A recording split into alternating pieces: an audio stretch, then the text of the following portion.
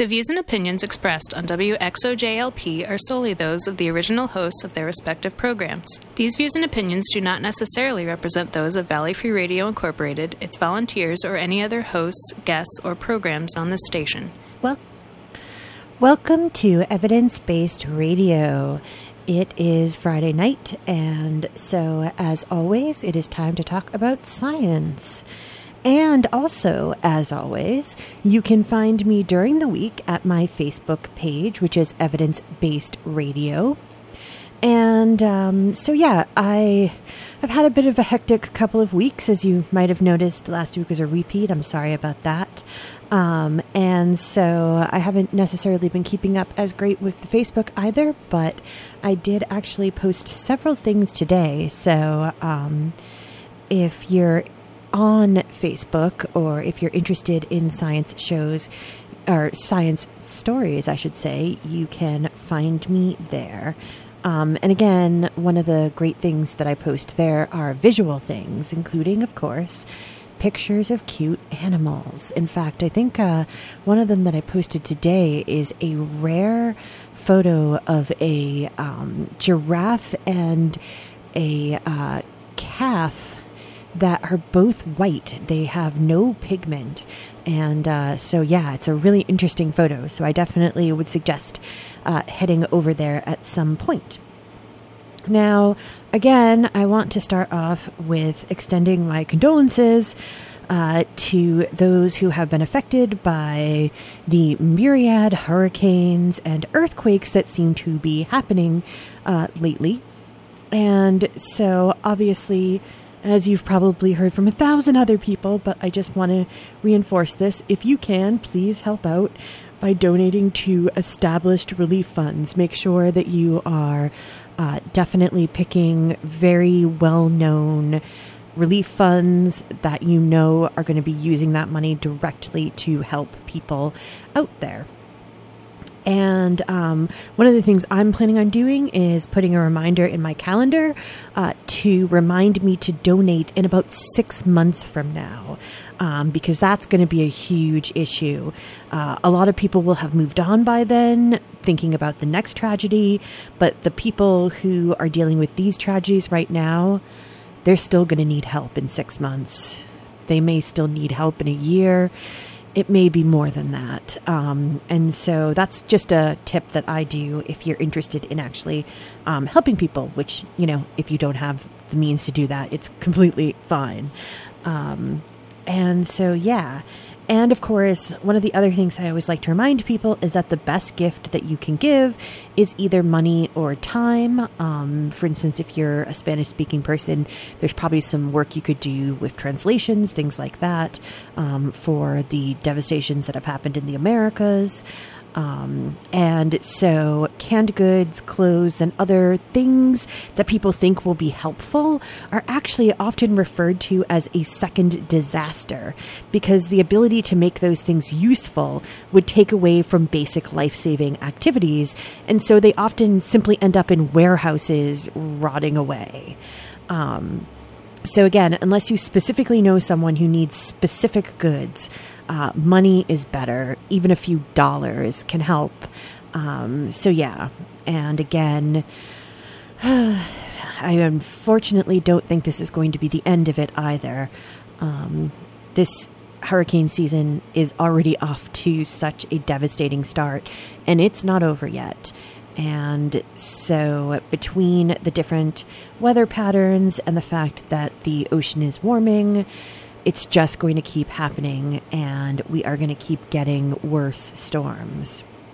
And then, of course, the earthquakes. The thing about earthquakes is that they're clearly not related to global warming necessarily, but one earthquake can actually help cause another earthquake.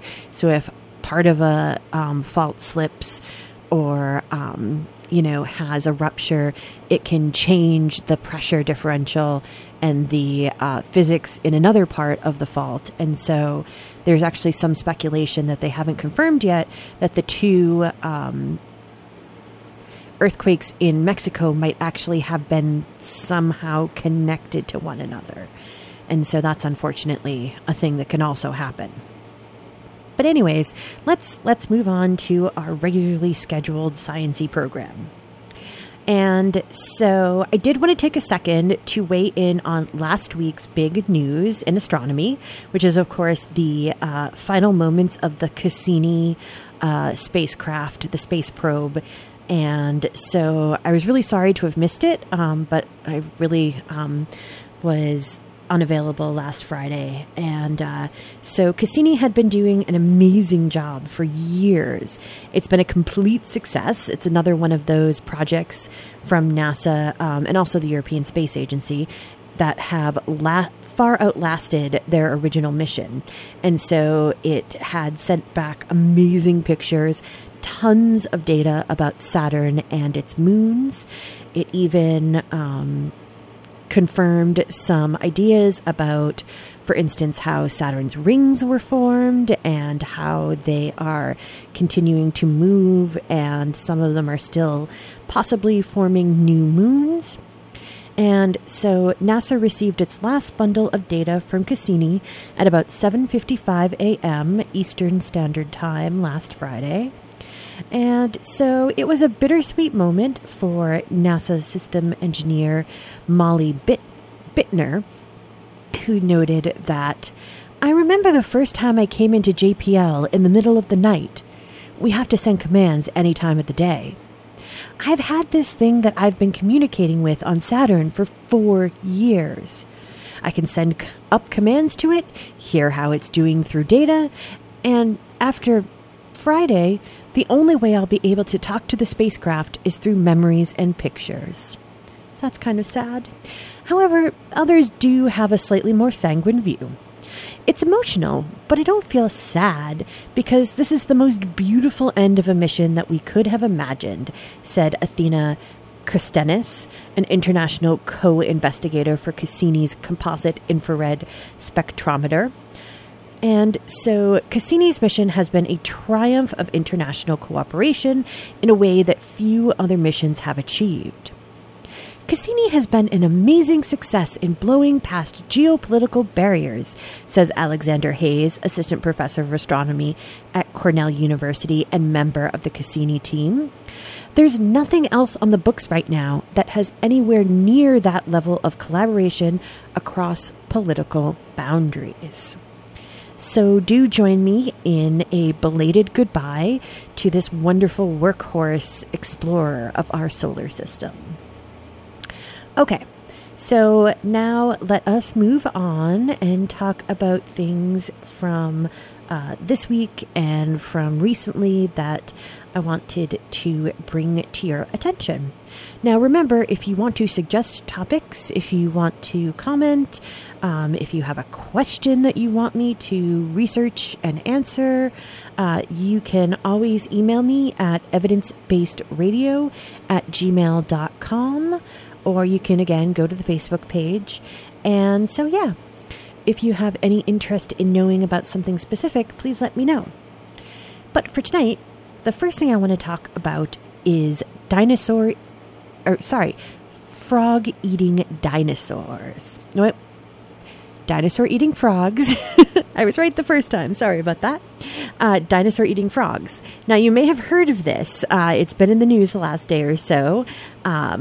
And so these giant prehistoric frogs that have this great name, Beelzebufo, they are clearly very awesome, but I do need to say right from off the bat that there isn't any actual evidence that they did actually eat dinosaurs. Merely that from the way that they have extrapolated the data, they could have. And so basically the idea is that they would have had the amount of force in their bite to actually be able to snack on small dinosaurs, but we haven't found a skeleton that has a dinosaur inside of its stomach or anything like that. So as cool as this is, and I do still want to talk about it, I just want to be clear that, you know, a lot of stories kind of run with the idea that they totally did it, but they didn't. As far as we know, we just know that they could have and they might have. And so, yeah. This study was published recently in the journal Scientific Reports by scientists from the University of Adelaide, Cal State Polytechnic Pomona, UC Riverside, and University College London. And so what they did was they compared the bite force of living small-horned frogs to extrapolate a potential bite force for the Biezal bufo, which lived 68 million years ago in what is now Madagascar. And so according to a press release, the team, quote, found that small-horned frogs with head width of about 4.5 centimeters, it's about 1.8 inches, can bite with a force of 30 newtons, or about 3 kilograms, or 6.6 pounds. And so these small frogs of the genus Ceratophrys, commonly referred to as Pac-Man frogs, because they have a rounded profile and huge mouths, they have a bite that is more similar to that of mammals than of other amphibians who tend to have weaker jaws. So if you think of like a gecko or something like that, they don't really have a big bite force. A lot of what they're doing is they're using their sticky tongues. Unlike the vast majority of frogs, which have weak jaws and typically consume small prey, horned frogs ambush animals as large as themselves, including other frogs, snakes, and rodents, and their powerful jaws play a critical role in grabbing and subduing the prey, notes Mark Jones, researcher at the University of Adelaide's School of Biological Sciences and honorary researcher at the South Australian Museum. The researchers used a custom-made instrument called a force transducer, which consisted of two leather-covered plates that allowed the force applied between them to be measured as the animal bit down.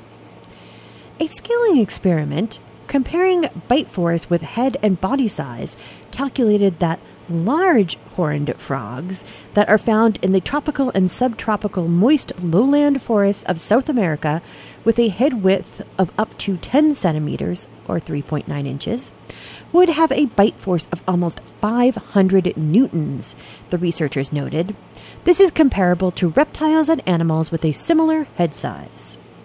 And so what they did was that using this same method, they then calculated that the Biezal bufo, which would have ended up having a bite force of around 2,200 newtons. And for comparison, that amount of bite force is comparable to wolves and female tigers. So pretty serious there. At this bite force, Biezal bufo would have been capable of subduing the small and juvenile dinosaurs that shared its environment, says Jones.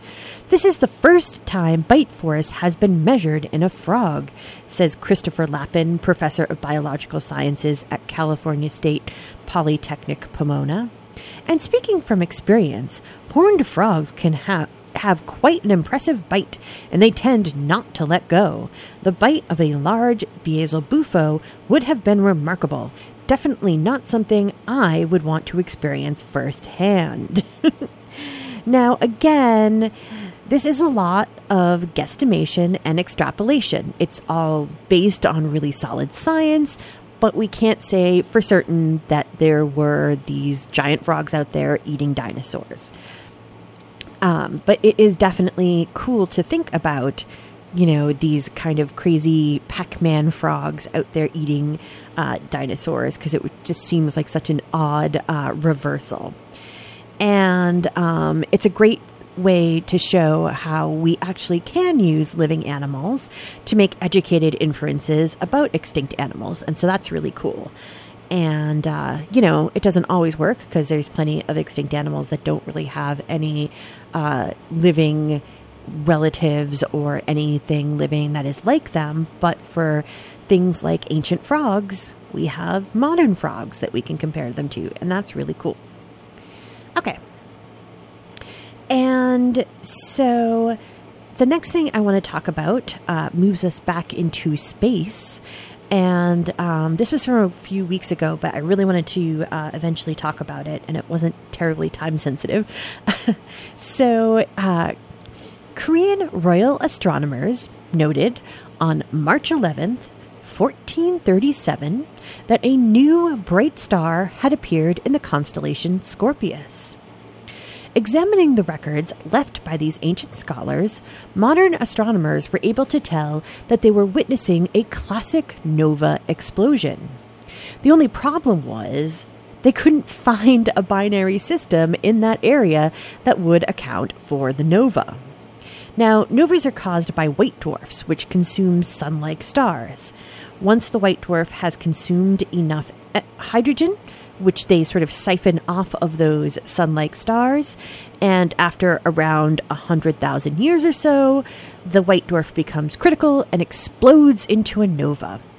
And so when that happens, the hydrogen envelope that had been sort of close around the core of the star blows off in a spectacular burst of light that can be up to 300,000 times brighter than the sun. And that can last in the sky anywhere from a few days to a few months. And so this bright light is what those ancient Korean and Asian astronomers would have observed. Now, several researchers have spent years trying to pinpoint the origin of this nova, especially Dr. Michael Shara, a curator in the American Museum of Natural History's Department of Astrophysics, along with Dr. Richard Stevenson of Durham University and Dr. Mike Bode of Liverpool John Moores University. And so they recently expanded their search and found the culprit. They confirmed their quarry with a more recent historical reference, a photographic plate taken at the Harvard Observatory Station in Peru back in 1923. This is the first nova that's ever been recorded with certainty based on the Chinese, Korean, and Japanese records of almost 2,500 years, Dr. Shara said. With the 1923 plate, we could figure out how much the star had moved in the centuries since the photo was taken. We then traced it back 6 centuries, and bingo, there it was, right at the center of our shell. That's the clock. That's what convinced us that it had to be right. The star is actually now a dwarf nova, and therefore this research has actually also helped to let the researchers discover that what have been referred to as cataclysmic binaries, novae, novae-like variables, and dwarf novae, are not separate entities, but are actually the same type of system. And so this is really cool. They used to think that they were different kinds of novae, but it turns out that they're all sort of on a spectrum in the same type of system.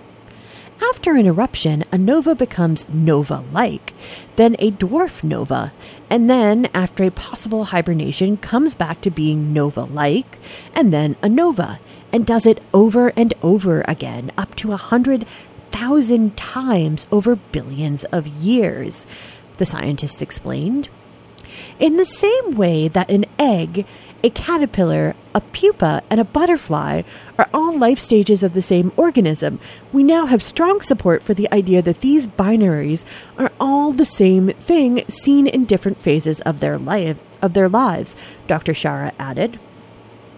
The real challenge in understanding the evolution of these systems is that unlike watching the egg transform into the eventual butterfly, which can happen in just a month, the life cycle of a nova is hundreds of thousands of years.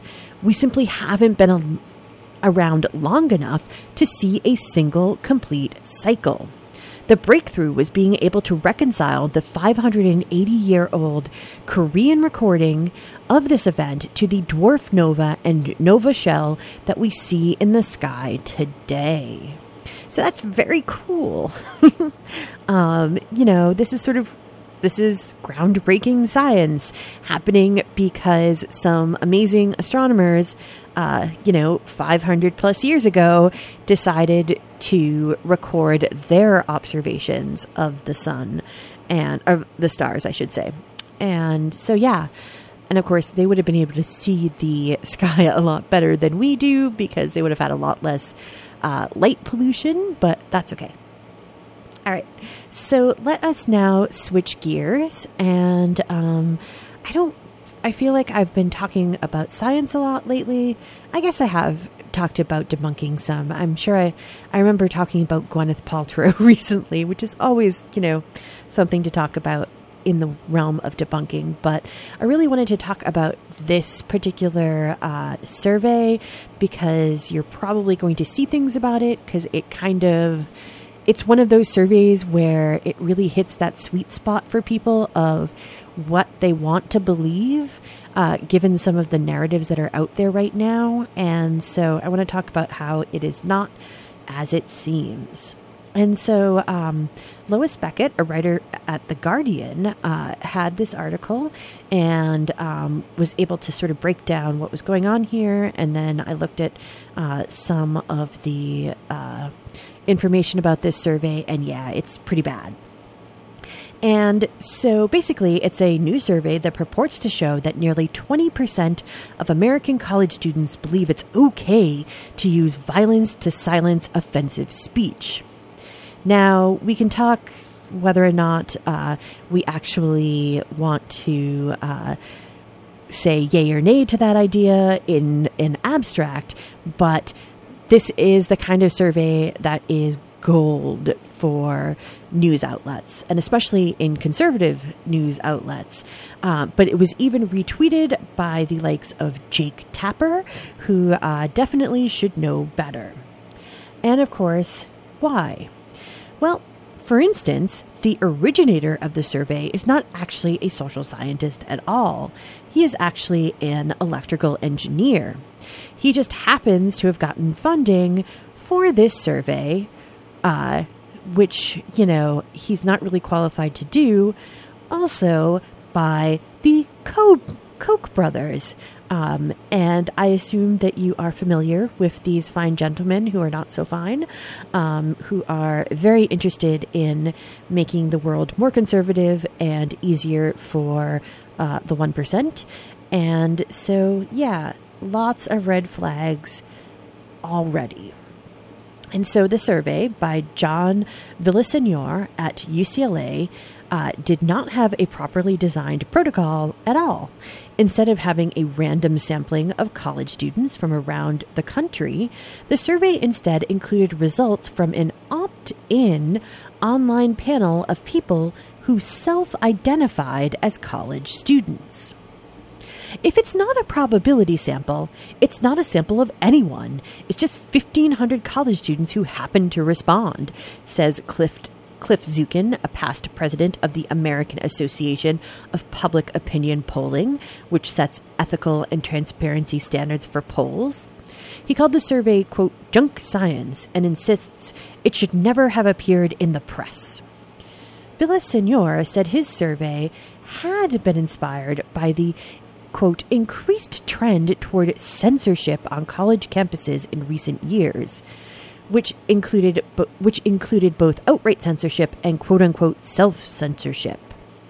Now, sure, there has been talk about that, but making an unscientific poll about it isn't helping anything.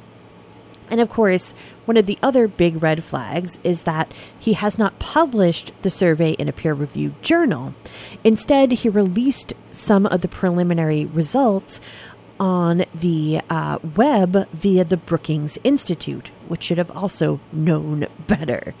He says, the timeliness of the topic, I believe it is important to get some of the key results out into the public sphere immediately.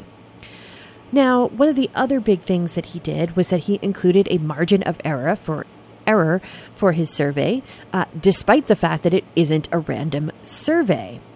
And so the actual poll people were pointing out that by including a margin of error, the author appears to be, quote, trying to overstate the quality of his survey, unquote, said Chris Jackson, the vice president of Ipsos Public Affairs, a public opinion firm. And so, yeah, more red flags. The poll was also conducted just days after the events in Charlottesville, North Carolina, where, of course, Heather Heyer was killed by a neo-Nazi extremist. If someone asks you that 2 days after Charlottesville, who do you think of immediately? You think of neo-Nazis, Jackson said. Now, Villaseñor, for his part, insists that the timing was merely coincidental. Now, one of the other big things here that is a red flag is that among the questions he asked was if students, quote, preferred, quote, open learning environment where students are exposed to all types of speech and viewpoints, even if it means allowing speech that is offensive or biased against certain groups of people, or, quote, a positive learning environment for all students by prohibiting certain speech or expression of viewpoints that are offensive or biased against certain groups of people. Now, according to Villaseñor, 53% suggested that they preferred the latter rather than the former, thus suggesting that they were, in some respect, anti-free speech. However, a 2016 Gallup poll of more than 3,000 carefully chosen college students responded to the same question with overwhelmingly supporting an open learning environment at 78%. And so, well, some changes in the political landscape may have happened in the last year. It seems unreasonable to suggest that such a large flip in attitudes could occur so quickly.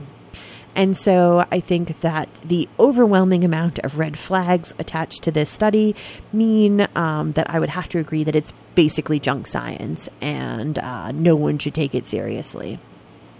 And of course, part of the reason that I was intrigued by this was that I was on Facebook earlier today, and one of the things it suggested to me, and I said, what the heck, was that there was a poll for the what is apparently the National Democratic Redistricting Committee. And now, clearly, this isn't a scientific study either, but what I was fascinated by was how much of it was what's called a push poll. And, you know, both sides do this, obviously. This was a Democratic poll, quote unquote. And so a push poll is where the questions are carefully crafted to elicit a certain answer, or not so carefully crafted in some cases. Some cases it's just really blatant. So, for instance, the survey asked, quote, Republicans have been incredibly advantaged by the gerrymandering maps they put in place in 2010. Do you believe gerrymandering has contributed to Republican control of the House of Representatives? Yes. And so, even more blatantly, after asking if you knew what the results of the 2012 election for the House were, and noting that more people had voted for Democrats than Republicans overall, they followed up with, quote, in fact, because of gerrymandering, Republicans won 33 more seats than Democrats despite winning fewer votes. Do you believe that is acceptable? And I said 33 in that way because they placed 3 exclamation points in a parenthetical after that 33 in the question. And now, clearly, I'm not suggesting this, internet, hopefully very much understood to be informal survey that is completely non-scientific, compares on a one-to-one basis with that of Villaseñor.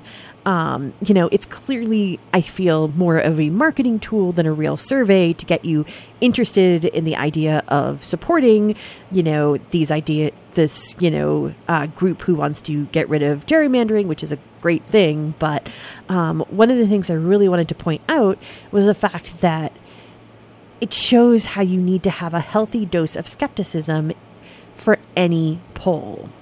I definitely think that when polls come out, I like to go and actually find the poll itself and ask and read what was actually asked. If it's not something that I'm terribly concerned about being controversial, I might just look at the sort of, basic articles about it. But if it's something that I think is important, I like to actually look and see what people were actually asked, because you can sometimes tell, like, oh, well, of course people said that because of the way that the question was phrased was so blatantly suggesting an answer without, just specifically saying you should say yes to this.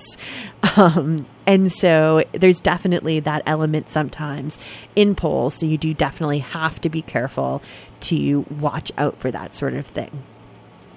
Okay, let us take a moment to do some PSAs and some show promos, as we are required to do. And we will come back and talk about one more bit of debunking and then some funner stuff after that. Okay, so hang on for just a moment. Hi, I'm Charlie. I fight fires and I save lives. My name's Renee. I'm a cardiologist. I save lives. My name's Anthony. I'm an EMT. I save lives. You don't have to be a professional to save a life. Firefighters, doctors, and others save lives. You can too. Don't wait. To learn more about the warning signs and how you can help prevent suicide, visit save.org. In a crisis, call the National Suicide Prevention Lifeline at 1-800-273-TALK. Hi, my name's Leo, and I use he, him, his pronouns. Hi, my name's AJ, and I use they, them, theirs pronouns. Did you know that sex is your biology and gender is how you identify? You can't assume someone's gender based on their clothes, based on their hair, based on their voice, who they hang out with, who they're attracted to. My gender isn't your business. Ask me my pronouns! Brought to you by the PVPA Student Group for Gender, Sexuality, and Diversity. Outbreaks of whooping cough, or pertussis, are happening across the United States. This serious respiratory disease can be deadly for babies. By getting the whooping cough vaccine, called Tdap, during the third trimester of each pregnancy, women can pass antibodies to their babies to help protect them until they're old enough to receive their own vaccine. Learn more at cdc.gov/pertussis/pregnant. That's pertussis, PERTUSSIS. Thanks for asking, but I'd rather not send you nude pictures. I'm camera shy. I already said no. Under my clothes, I'm a robot. My webcam is broken. I'm worried they'll get passed around school. I have a rash. I have nudophobia. I have lizard skin. I'm a vampire, so I don't show up in pictures anyways. Your badgering has really killed the mood. When someone is pressuring you to do something you don't want to, how many ways can you say no before they get the message? Let us know at that'snotcool.com. Brought to you by the Ad Council. Forbes Library offers free access to computers, and now they are equipped with tools to make them easier to use if you are blind or have low vision. When you come into Forbes Library, you will find computers with JAWS screen reading and magnification software installed. Trained library staff are available to get you started. These services were brought to you with federal funds provided by the Institute of Museum and Library Services and administered by the Massachusetts Board of Library Commissioners. Call 413-587-1012 to find out more. I never get the flu. My kids don't need more shots. I don't have time. We're all healthy. My asthma's under control. I'm pregnant. I've had the flu. It's not a big deal. My kids are too old for flu. The media is exaggerating. I can fight it naturally. No matter how you build your excuses, the flu can blow your house down. Keep your foundation strong. Vaccinate. Learn more at flu.gov.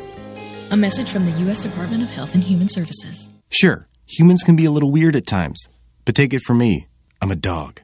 And a person is about the best thing that can happen to a shelter pet. So if you want to learn how you can be that person, get down to your local pet shelter or visit theshelterpetproject.org. Brought to you by the Ad Council.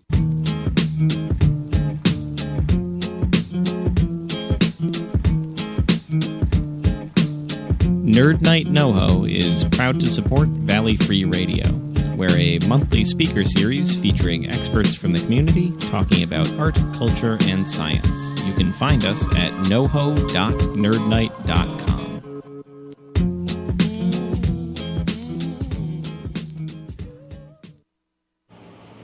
And we are back.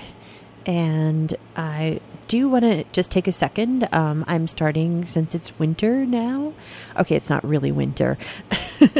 But it is coming into flu season, so you should try and get your flu vaccine in preferably before October, but as soon as you can. I haven't gotten mine yet because I usually get one through work, and they haven't yet sent them out. But as soon as I get that email, I'm immediately going to go and set up an appointment. And though I do want to talk about something that has been in the news recently, and I haven't had time to look at it completely, so I will try and talk about it next week. But there is some new concern about women who are pregnant getting the flu vaccine. So I would suggest that if you're pregnant at the moment, you might want to hold off. Like I said, I will have more information next week. And of course, this is coming directly from the CDC, because the most important thing that they want to do is to have people be safe when they get vaccines, regardless of what some people might say is to the contrary. They are the ones who are sounding this alarm and are out there telling people that they might want to wait and see for a moment. So yeah. But if you are otherwise not pregnant, you should definitely be getting out there and getting your flu shot. It is very, very important. You may never get the flu. You may have never had the flu ever, but it still helps. It helps people who can't get a shot. It helps so much for as many people as can get it to get it. And again, the flu is not just a cold. It can be very much deadly. You can die from the flu. You can die from pneumonia brought on by a flu. And so, yeah, definitely go and get your flu shot. Do it. Okay. So anyways, let us move on and talk about one more bit of debunking. So apparently Tom Brady, yes, that Tom Brady, is a notorious suggester of non-evidence-based medical and nutrition advice, and I had no idea. Not being a sports fan per se, he's usually a bit outside of my wheelhouse, but apparently he has a new book out, and in it, amongst other bits of woo and pseudoscience, there is a paragraph that suggests he believes that drinking large quantities of water can prevent sunburns. Now, before we go on, there is a bit of interpretation here, so it may be that he does also use sunscreen, but the way the item is phrased in the book would suggest that he does believe that being properly hydrated is all you need to save yourself from a nasty burn. And so the quote in question is this: "When I was growing up and playing outside in the sun, I got sunburned a lot. I was a fair-skinned Irish boy after all. These days, even if I get an adequate amount of sun, I won't get a sunburn, which I credit to the amount of water I drink. I always hydrate afterwards, too, to keep my skin from peeling." When I once told that to my sister, she said, "You mean I don't have to use all those moisturizers and facial products to keep my skin looking good? I should just drink as much water as you do? I think you should market your water droplets as a beauty product." I just laughed. Now, while I am a firm believer in hydration and carry a water bottle around with me most of the time, being hydrated cannot possibly prevent your skin from being damaged by the UV rays of the sun. Whew, that is definitely a thing that is not true. And also there's some more interesting things he has to say about how different kinds of water are different. Water is basically water. It can have different trace minerals in it, but basically water is water is water. It's like salt. Sea salt, Himalayan sea salt, table salt, they are all just salt. Again, they can have different trace amounts of things in them, but they're just salt. And apparently, this book is filled with what is in large, broad strokes perfectly reasonable suggestions, but in detail suggests that, for instance, you need the products that he and his partner Alex Guerrero are selling in order to really do this the best way possible. Now, Guerrero apparently has a troubling past. The FTC once tangled with him when he was falsely claiming to be a doctor and selling products that he claimed could cure cancer, concussions, and a host of other illnesses. Now, this book is large on claims and short on actual evidence of any kind. For instance, in that totally real interaction, he recalls from earlier, note that his sister suggests marketing his supplement as a beauty product, and further notice that there's no attempt to back up the claim with any kind of medical or scientific facts. So overall, if you buy this book, I mean, go ahead, but you really don't need much of what he is selling in it. By all means, like I said, the broad strokes of it are fine. Eat more veggies. Try and eat less salt, sugar, and fat. Stay hydrated. Be careful when you're working out and use proper stretching. Get 8 hours of sleep if you possibly can. But definitely don't think that you need pricey supplements or, for instance, specific brain training programs, which I have already debunked on this show before, in order to be healthy. Let Tom Brady stick to being a quarterback and leave the health advice to doctors and certified dietitians. And of course, do remember that water consumed too quickly in too great of a quantity can actually kill you. So he says he drinks about 2 gallons of water a day. Please, please, please remember that he is an elite athlete, so he is sweating a lot and he's doing things that make that necessary, and he's doing it throughout the day. If you drink large quantities of water, especially all at one go, you actually can get water narcosis and you can die. It is a very serious and real thing, so please don't do that. Okay. So let us move on now and talk about other more fun and interesting things. And of course, this is one of my favorite subjects, which is how basically ancient people are way cooler than a lot of people want to give them credit for. And this one's even more fun because it's another example of how women were doing a lot more in ancient times than they're often given credit for. And so, of course, we heard 2 weeks ago about that famous Viking burial that has been determined to contain actually a female warrior rather than a male warrior, which I, again, find delightful. And so it turns out that even further back in the Bronze Age, Central European women were the main wanderers. And so they were most likely the main source of cultural melding and the spread of ideas.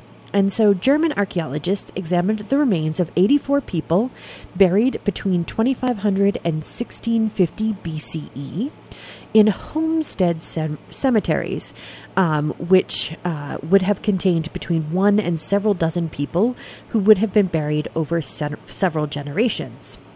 Now, at this time, the area in question wouldn't have had large villages, so you wouldn't have a big cemetery. And they found that at this time, during the late Stone and early Bronze Ages, women tended to travel between 300 and 500 kilometers to establish families, while men tended to stay near home. The findings, published in the journal PNAS, come from a research project headed by Professor Philipp Stockhammer of Ludwig Maximilians Universität in Munich. And so Professor Stockhammer said, "We all know these stories about warrior men out fighting and bringing home food, while the women and children stayed at home, but it appears things were quite different. Our study suggests that almost none of the men had traveled, while 2/3 of the women had." In order to determine where the skeletons had originated, the researchers used stable isotope analysis as well as DNA and archaeological evidence.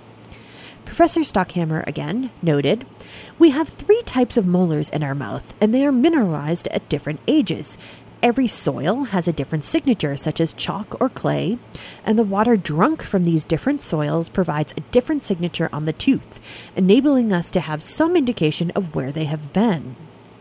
And so it seems that there was a lot of mobility in Central Europe that lasted for some 800 years. Now, the focus of this particular study is the Lech Valley, which is south of modern-day Augsburg, Germany. And so women from various ethnic backgrounds, most likely from Bohemia and central Germany, moved into and settled down with locals in the valley. And what's really cool is that their burials suggest that the women were fully integrated over time.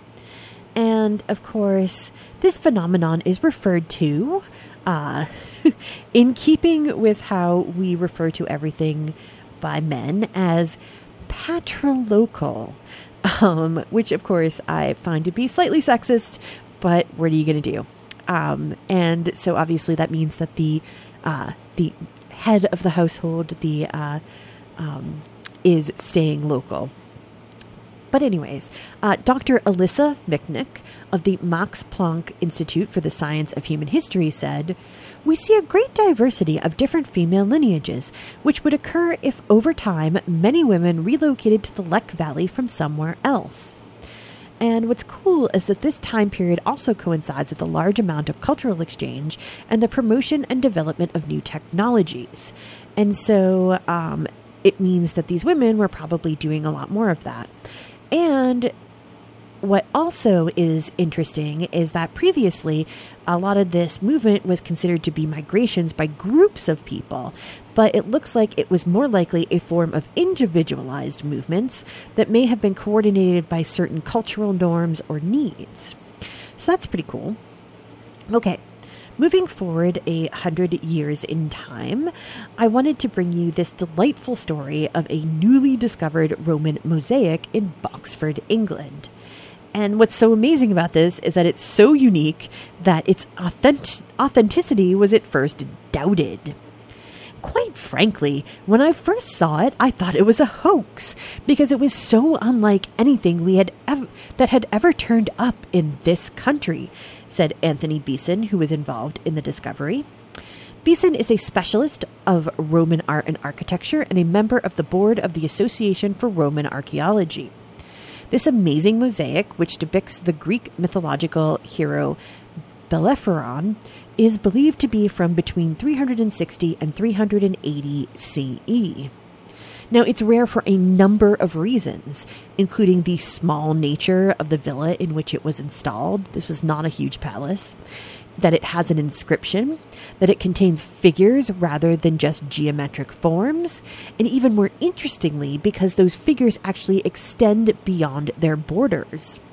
The corner figures extend outside their circular frames, as does a figure representing either Cupid or a season, which they suggest is either spring or summer, and a figure of Pegasus has a leg that stretches over its border as well.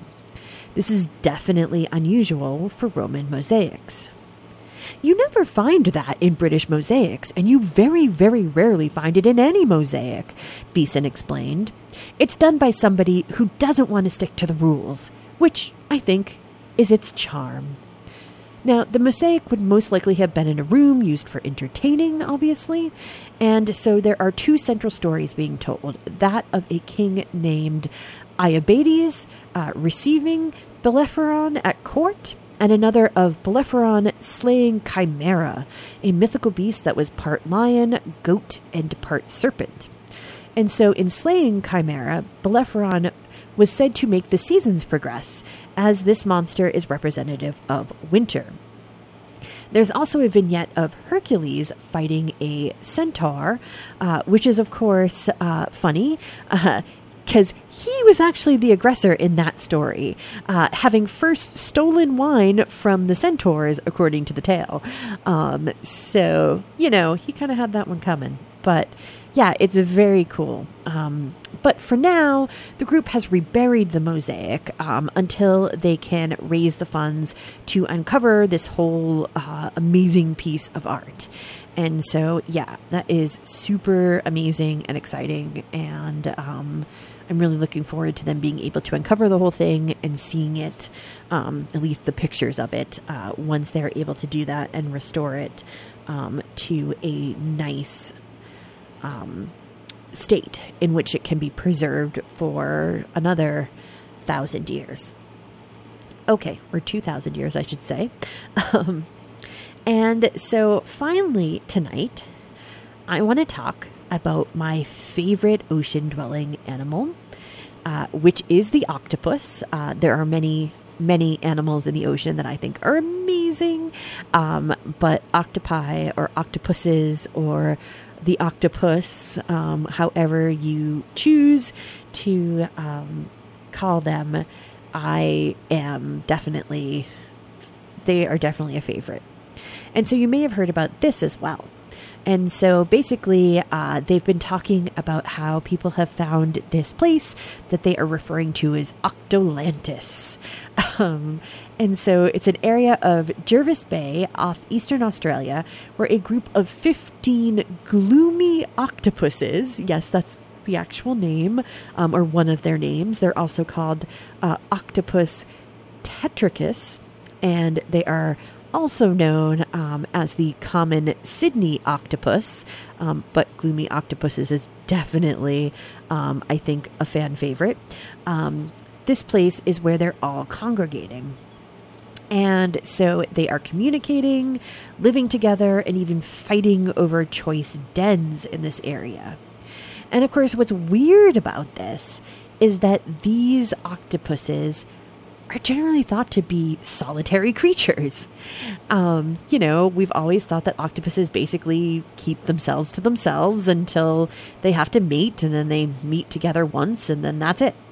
But it turns out that that is apparently not the case. So the international team of marine biologists led by Professor David Scheel of Alaska Pacific University filmed the creatures and published their study in the journal Marine and Freshwater Behavior and Physiology. And so the discovery was a surprise, Scheel told Quartz magazine. Quote, "These behaviors are the product of natural selection and may be remarkably similar to vertebrate complex social behaviors. This suggests that when the right conditions occur, evolution may produce very similar outcomes in diverse groups of organisms." Unquote. In other words, octopuses may be even more like us and other vertebrates than we previously thought. Now, it turns out that this is not the first octopus congregation to have been found. In 2009, a nearby site called Octopolis was discovered, but it was thought to have been an anomaly. And so basically, they figured the octopuses had fixated on a man-made object around 30 centimeters or around a foot, which protrudes from the seafloor and is heavily encrusted. And so having found a second grouping, the researchers have suggested a possible explanation. Stephanie Chancellor, a study co-author and doctoral student in biological sciences at the University of Illinois Chicago, notes that both areas have several seafloor rock outcroppings, which, when combined with the buildup of the shells of clams and scallops being eaten by the octopuses, create an ideal area for dens in an otherwise flat and featureless area of seafloor. In addition, these middens of shell, quote, were further sculpted to create dens, making these octopuses true environmental engineers, she notes. And so that is very cool. Now, a few things. These aren't actually terribly idyllic surroundings. This is not a utopia. And so the males seem to spend a fair amount of their time chasing each other out of dens and just around, basically. And of course, an abundance of animals in this way can be attractive to predators like sharks. So that's a problem as well. But it seems that the octopuses have clearly been doing this for a while, and we just hadn't yet figured it out. And so, most commonly, the gloomy octopus seems to den by itself, Scheel writes. For these complex behaviors to occur, I think that they must encounter one another and interact regularly over generations, even if at any time there are more octopuses living in a solitary life than interacting consistently throughout every day.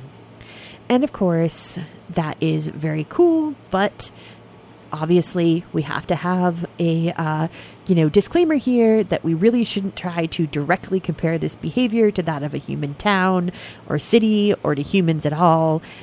It is a unique behavior to these animals, and it's clear that these animals do spend a lot of time still being solitary, but definitely don't do it all the time. And, octopus are still amazing, enigmatic creatures that we will never fully understand, I think. And that is what makes them so wonderful. However, that means it is time for me to leave you for tonight. Please do stay tuned for Civil Politics coming up next, and have a great evening.